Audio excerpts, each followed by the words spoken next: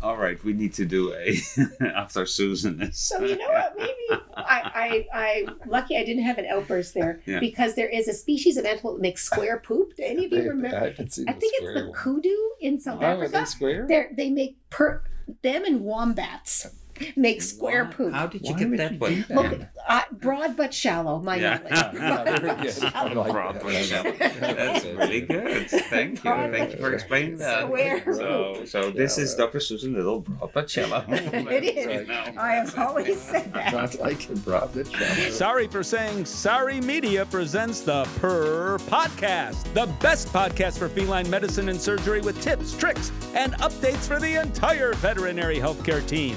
If you're dying to know more about cats, keep on listening. Here are your hosts, Dr. Susan Little, famous cat vet and textbook author, and Dr. Yola Kerpenstein, talented surgeon and social media geek. Hello, this is Dr. Yola Kerpenstein and...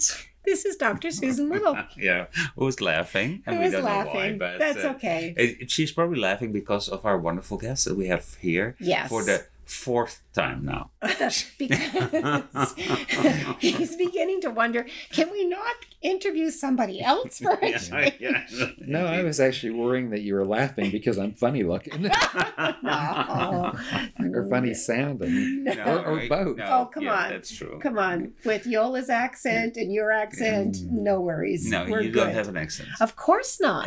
Yeah, so, but thank you for coming. Thank you for having me. So when do you look deeper? When is it time to do rhinoscopy? When is it time to do imaging, right? When is it time to say, do you have like lymphoma in there? Do you have crypto? Like, when is it time? Yeah, well, for crypto, any facial deformity, and, obviously looking in the back of the eyes, since about 40% of them have chorioretinitis concurrently.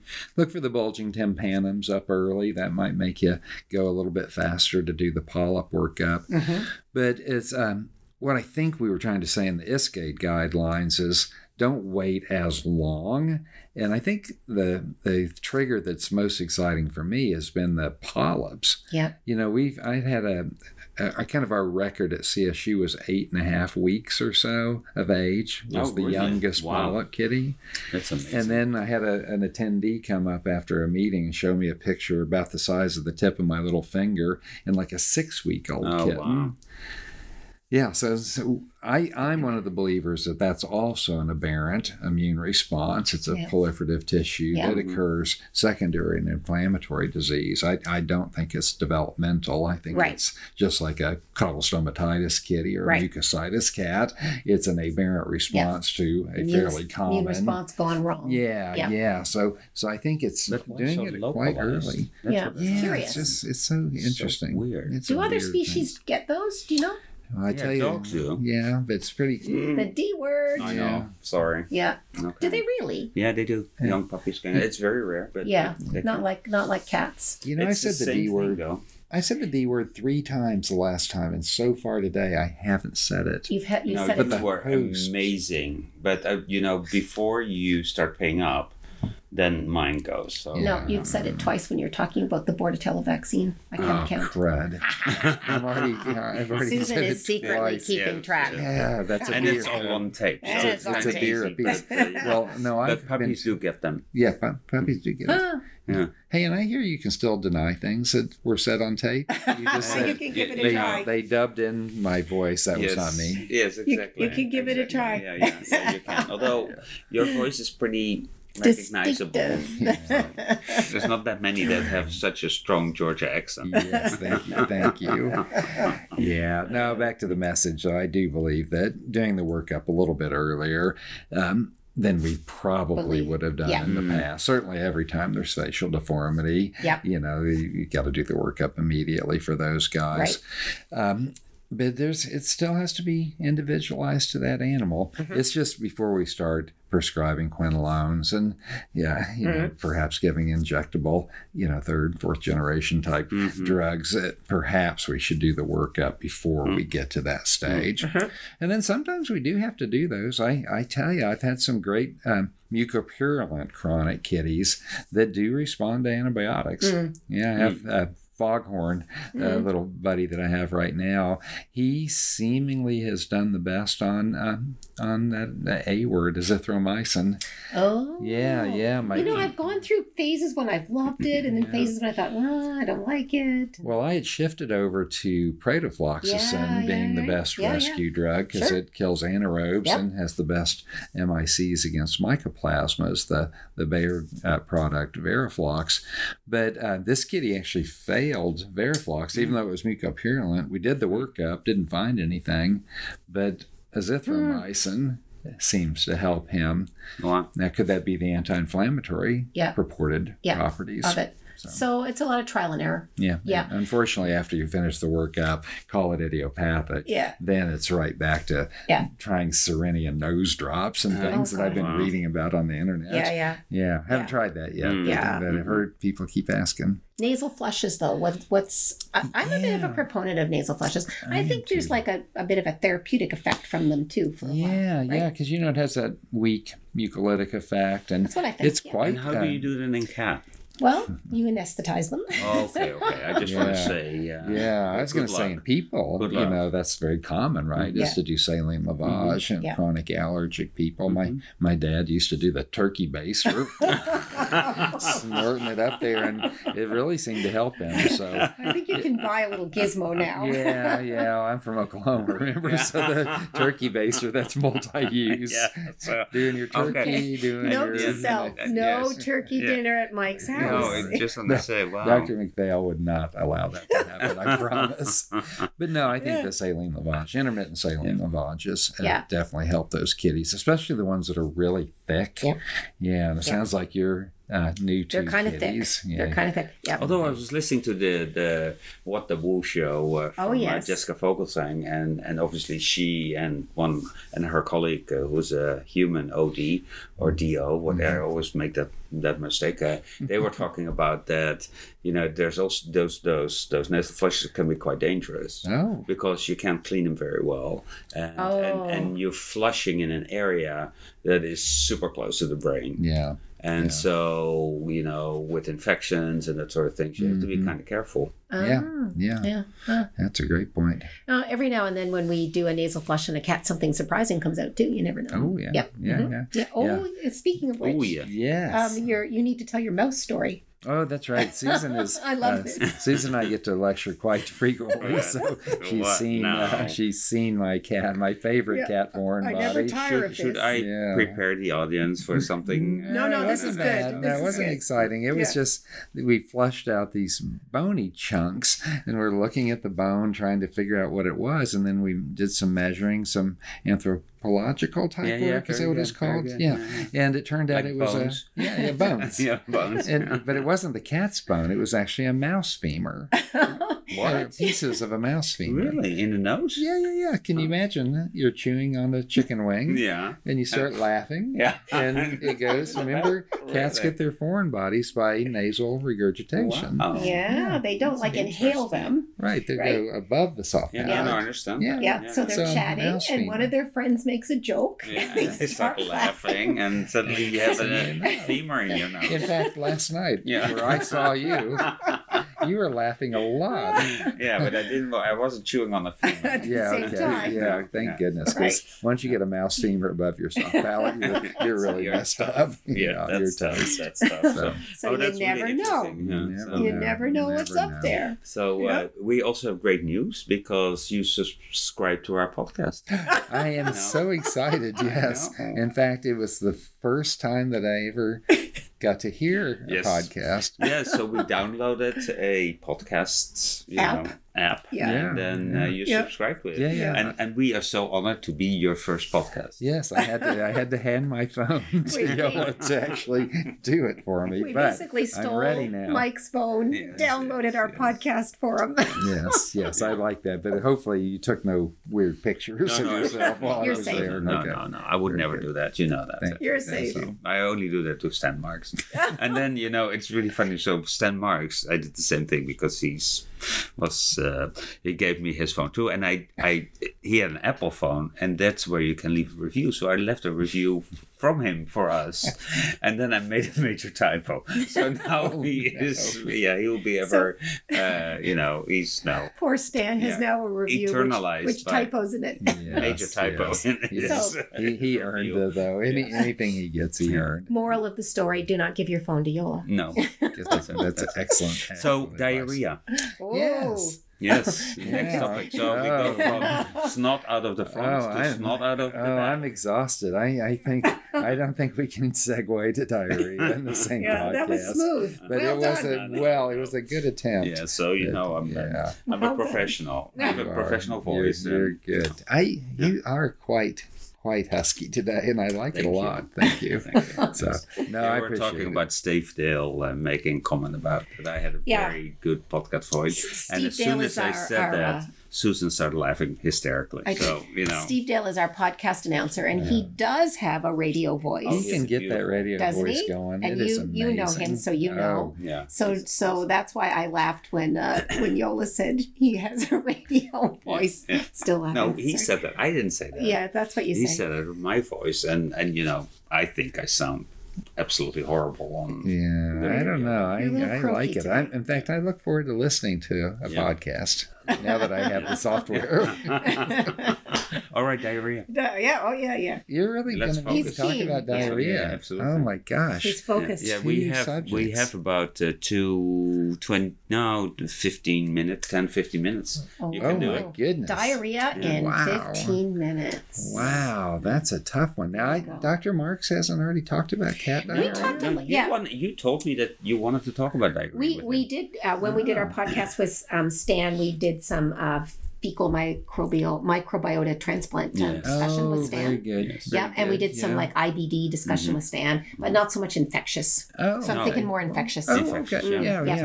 I've dabbled. Are there any infections we should worry about? Well, from the zoonotic standpoint, from actually catching it from your cat, the answer is yes. Diarrhea from your cat? Yes. Well, an agent. Yeah. Agents that are in the cat poop that might give you diarrhea. Thankfully, it's quite rare. If they have a normal stool. Yeah. But if they have diarrhea, what do we need to do? Eat the stool? You should avoid ingesting cat poop. In general. Yeah. Well, poop in general. Definitely, you don't want fresh cat poop, especially if there's diarrhea because of things like salmonella. I have to tell you a story now because this brings up another story in my grand repertoire. So we were in South Africa doing a safari. You were there. Oh. And one of the things that these guides do is that they pick up these whatever giraffes. Spore. It is a one of those antelope things, and they shit these little brown things, and they do a contest where you can put it in your mouth and then you spit it out as far as you can, and the one that goes the farthest is the winner. And I was like, can't you get all sorts of crazy diseases from that?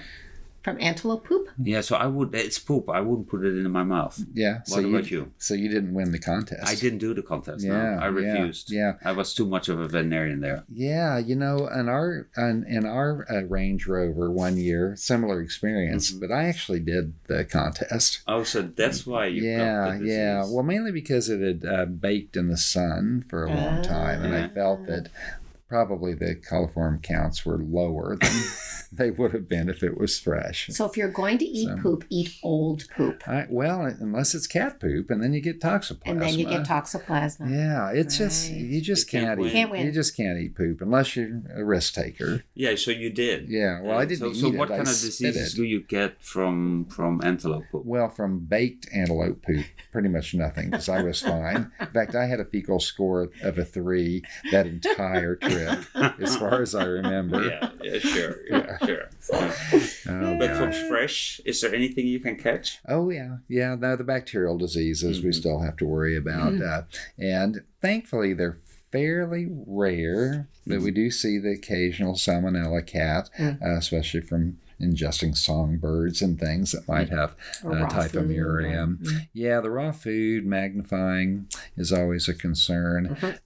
Chicken products in the United States with both Salmonella and Campylobacter, potential issues. That's why you have to cook them well. Yeah, so I am actually quite keen, being the WSAVA One Health Chair. Yes. Our current feeling is that feeding processed foods is probably the safest thing, especially if there's an immune suppressed family member in the building, to try to avoid the bacterial ones. Even the frozen raw food diets, people feel that you're freezing it, so you're killing everything, but you're not killing the bacteria. So again, we have to be real careful there. But our message from AAFP, the American Association of Feline Practitioners, the guidelines, zoonoses, Susan and I had actually been having a small race. Yes. Retrovirus versus zoonoses. Yes, which I have totally lost now. How are you doing? Yes, I've returned the second galley proof update. You're ahead of me. Yeah, so you're going to see the zoonosis guidelines here soon. It was a friendly competition. It was. Yeah. Of course, I haven't finished your book chapter yet either. Now, I wasn't going to mention that until we were done the podcast, but since you've brought it up. If I had not done the podcast, I could have finished the book chapter. So, yeah, don't worry. I'm coming for you. Yeah. Don't worry. The AAFP guidelines, though, it really is about having a normal stool. Yeah. And so as long as the cat has a normal stool, the odds of it being a risk to the owners is probably pretty small. Yeah. Yeah. That's a very common sense way to look at it. Yeah. And a lot of hand washing, certainly cleaning the litter box daily, if possible. Better yet, have a partner clean the litter box daily. And, even better. Yeah. And I always tell my friends that are having children is that you tell the husband about toxoplasma so that they can get the husband or the partner to clean the litter box daily for them, and say then, but you have to do that until the kid goes to college. And that way somebody else cleans the litter box for you for the next 18 years. It's an 18-year risk period. Yes. Like that. And was it you that said that you would just let your dog clean the litter box? Was that you? What? No. No, that wasn't you. I would never do that. No, but it does happen. Yeah. Oh, what? yeah. That's disgusting. Yeah, it is, but hey, it's efficient. It's what dogs do. We did have one of those dogs in our house. I bet you do. Is it called Moo? No. This is a previous dog. No, previous dog. Yeah. I think that's disgusting. It is. And then they lick your face. That's even better. Exactly. I'm talking about, risks. Yes. Well, anyway, back to the guidelines. If you have a cat with a normal stool and you're doing some sort of intermittent deworming, maybe perhaps even a heartworm prevention that also controls hooks and rounds, the odds are you're probably not going to catch an enteric agent from that cat. I think what's most questions that I've had on the whole what's in poop that might infect you is actually relates to Giardia. Because some of the corporate practices have recommended in wellness checks not just doing a fecal float by zinc sulfate, but also doing an antigen test for Giardia, which we know the antigen tests are quite good actually, and maybe too good. Well, they're going to increase sensitivity, and so you're going to find more cats that are positive and theoretically colonized or carriers if they have a nice normal stool. But then you're kind of stuck with it because it is on the zoonosis list. Yeah. And so then you have to have the conversation with the owner. And many owners, especially Colorado, because we were beaver fever, one of the first places that zoonotic Giardia was recognized. Yeah. Next thing you know, now they're afraid of their cat. Yeah. So how valid is that, though? Yeah, well, we think that for the most part, you're not going to acquire. CSU, our laboratory, actually has been doing genotyping studies for 15 years or so now. And the large majority of the cats, they're exposed to Giardias in the assemblage C and F, occasionally D. And those assemblages, C's, D's, and F's, seem to be the species that are shared between four-legged, at least companion animals. And then A's and B's are more likely to be zoonotic. We'll occasionally get an A out of a cat, but what's unclear now is whether or not they actually Did they replicate. get it from a human? Well, they got it from a human or another vertebrate that carries A's and B's. Yeah. But what's unclear is whether or not they actually replicates well in cats. Oh. The host adapted cat ones are C's, D's, and F's. So it's plausible that it's there and we can find the DNA because PCR is so sensitive, or antigen, but to genotype them, you have to have the DNA. Bottom line is that we're not sure that they can give it back. Yeah. And so they get exposed. Maybe more temporary. Yeah. Yeah. So epidemiologically, it doesn't appear that very many people get diarrhea from Giardia from their touching cat. their cat. Yeah. Especially if you have a normal stool. Yeah. Yeah. So you wouldn't recommend routinely testing normal stool for something like Giardia then, right? Unless there's some risk reason. Yeah, for me, if they have a normal stool, let's do a fecal float to make sure they're doing their strategic deworming. And I think that's an important point. We had the other Susan Little on the podcast not that long ago, and she was talking about how important it is to do strategic deworming and how few people really do. Yeah. Even though we've been recommending it for a long time. Also, she posed it differently. I love that what she said. When do you want your cats to have parasites? Oh, when do you want to? Not if, but when. Yeah. That's a good thing. That's a good way to put it. And of course, she does live in God's country, Oklahoma. Although talking about Colorado, you have more nice bugs like plague. Oh yes. Did you hear about that inferior species, the D word? No. That actually died of plague during Christmas time. Oh wow! Because it's rampant in your little whatever you call them. Those beautiful little prairie dogs. Yeah, they're very cute until they give you plague and you die. Yersinia pistis. Yeah, it is we did have one of those inferior species come in with a consolidated lung lobe. Wow. Got the lung lobe cut out. Many staff members were in the unit around it. No one got sick, thankfully, but a lot of people went on doxycycline. I bet. Yeah. But that one doesn't cause diarrhea very often. No. And it's distantly. Is the bubonic one? Well, most cats get bubonic because they eat the bacteremic rodent, so then they get the buboes at their pharyngeal lymph nodes. Yeah. But there is an enteric Yersinia. Yeah. We talk about enterocollitica, which is on the list as well. But gosh, all these years of working with cat diarrheas and things, I've never recognized that particular organism causing illness in a cat and have not known an owner to have it. So thankfully the bacterial diseases are fairly rare as long as they have the normal stool. Yeah. Giardia and Cryptosporidium tend to be the host-adapted strains. Yeah. Again, Cryptosporidium felis in cats, not the human strain Hominis or the zoonotic bovine strain or food animal strain Parvum. So we don't really have to worry about that one. So it's really about having their diarrhea go away to lessen their suffering. And once they have a normal stool, they're probably not infecting you with anything. What's up with Tritrichomonas these days? Oh, Tritrichomonas, what a pain. I know, what a pain, right? Yeah, if you are a susceptible cat with a relatively hot strain, you're going to have uncomfortable, your backside is going to be uncomfortable. They're so smelly and the diarrhea is pretty severe. And it's becoming pretty clear that there are a lot of ronidazole resistant strains out there right now. Do you think we've created them, or do you think they were kind of there all along? Hard to say, I guess. I think it's kind of hard to say. I don't know that we use, unless we were able to select for resistance from overuse of metronidazole, that then's crossed we wouldn't have over. Used enough ronidazole. No, it doesn't seem like it. We certainly used a lot of metronidazole. So if we could have selected for resistance to ronidazole or ronidazole, then perhaps. But I don't think.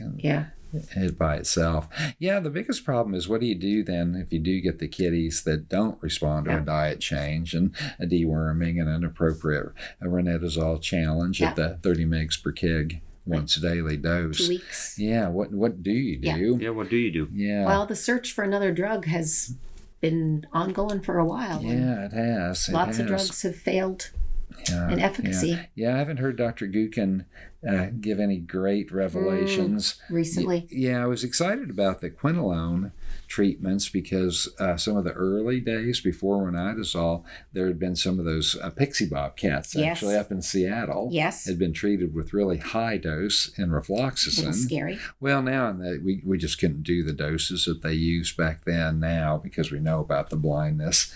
And 5 milligrams per kilogram, which probably won't make a cat go blind. Yep. Probably won't work for. So talk a little bit about the blindness problem, because not everybody might. Oh, yeah. If you haven't heard the enrofloxacin story, the higher doses, greater than 5 milligrams per kilogram, does sometimes cause blindness in cats. Doing the 5 milligram per kilogram maximum or less, especially if you divide the dose in the kitties that have like an organ failure like kidney or liver, then again the odds go down a lot. But and why is it caused? What causes it? Yeah, Susan, do you remember? It's a retinal degeneration problem. Yeah, I don't remember the exact mechanism, but it is understood. Yeah, it's a retinal degeneration. But the good news is the other 3 veterinary quinolones, orbifloxacin, marbifloxacin, and pradifloxacin, all seem to have a higher safety margin for ocular. In fact, Prado and Marbo, I think neither one have had any reports at all. And Orbex, that seems unlikely. There have been a couple of early reports, but it didn't really seem to pan out. So it's probably passé to use enrofloxacin at this stage, just because we have 3 others that are safer. But how it ties into the tritrichomonas is quinolones do treat trichomonads in some species. And so there's always that, well, maybe that's why high-dose enrofloxacin worked back in those early papers. And so then could one of these others actually have an effect? And Dr. Gukin, if she's listening to the podcast, can ultimately correct us that she did use the compound, not the raw drug, unfortunately, the pure drug, but she did in her culture system showed that pradifloxacin could potentially kill Tritrichomonas in vitro. So perhaps that would be something you could try if you had a pretty convincing case that failed ranitazole. Because there isn't anything else. No, that's what I've been suggesting with no data. They do seem eventually to kind of self-right themselves. Yeah, that's but right. It takes a while. Yeah, in it's fact, an uncomfortable few years. Let's practice on Molly. So I don't think so. Hi. We've learned why your cat has diarrhea, sir. Thank you. It's an organism. It's called Tritrichomonas. Oh, really? What kind of organism is that? It's kind of a little squirmy one that like lives in the colon. It's a parasite. It's a flagellate in the protozoans. Nice. But what I wanted to talk to you about is that the good news is the smelly diarrhea that your kitten currently has, it will be gone on average within 9 months. Good news. I am so happy now. Yeah, I knew that would perk you right up. Yeah, that's really great. Yeah. So what's the closest shelter? Yeah, I was going to say. And that's why you're not going to get a Bengal or a Pixie Bob. Wow. Yeah, we do seem to have predisposed breeds, don't we? So it makes you wonder what the immune issue is. I do like Bengals, though. Yeah, they're beautiful. God, lovely breed, but there's something going on there, right? Yeah, they're a little predisposed to other things like feeling. I think this is a wonderful end of this podcast. This is flying by. We have now 50-something minutes already, and we need to split them through. So this is awesome. See, we could talk about diarrhea for a long time. I know. So you have to come back the third time. 15 minutes went like that. You know what? As a matter of fact, we should get you back. Before we get Stan back. A 3-peat. Oh, very good. That's right. You have the triple crown. The triple crown. Plus, I got a dig in on him on the podcast. I know you did. That he'll never hear because he doesn't know how to push the app button. We'll have to send it to him. Make him listen to it. Thank you so much. This has been wonderful. Yeah, it's nice to get an update on what we still can't do for snot. And or diarrhea. And trick or whatever. Trichomonas. But remember, normal cat poop is good, and don't eat cat poop. And don't eat it in general. Yeah. And don't shoot those antelope things.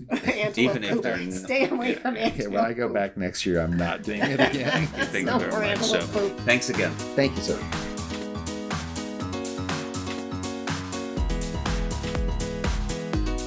Dr. Susan Little is a feline medicine specialist with 2 cat-only hospitals in Ottawa, Canada. She is best known as an international speaker and as the author and editor of 2 textbooks, The Cat, Clinical Medicine and Management, and August's Consultations in Feline Internal Medicine. Along with 3 cats, she also admits to owning 2 dogs, and you can follow her on social media with the handle @CatVetSusan. Dr. Yola Kerpenstein is a diplomate of the American and European College of Veterinary Surgeons and a big cat fan. His specialties range from surgical oncology and reconstruction to minimally invasive surgery. He is the author of 2 textbooks on basic and reconstructive surgery. Did you know he was allergic to cats? Yola works currently at Hills Pet Nutrition. You can follow him on social media with the handle @GVETSX.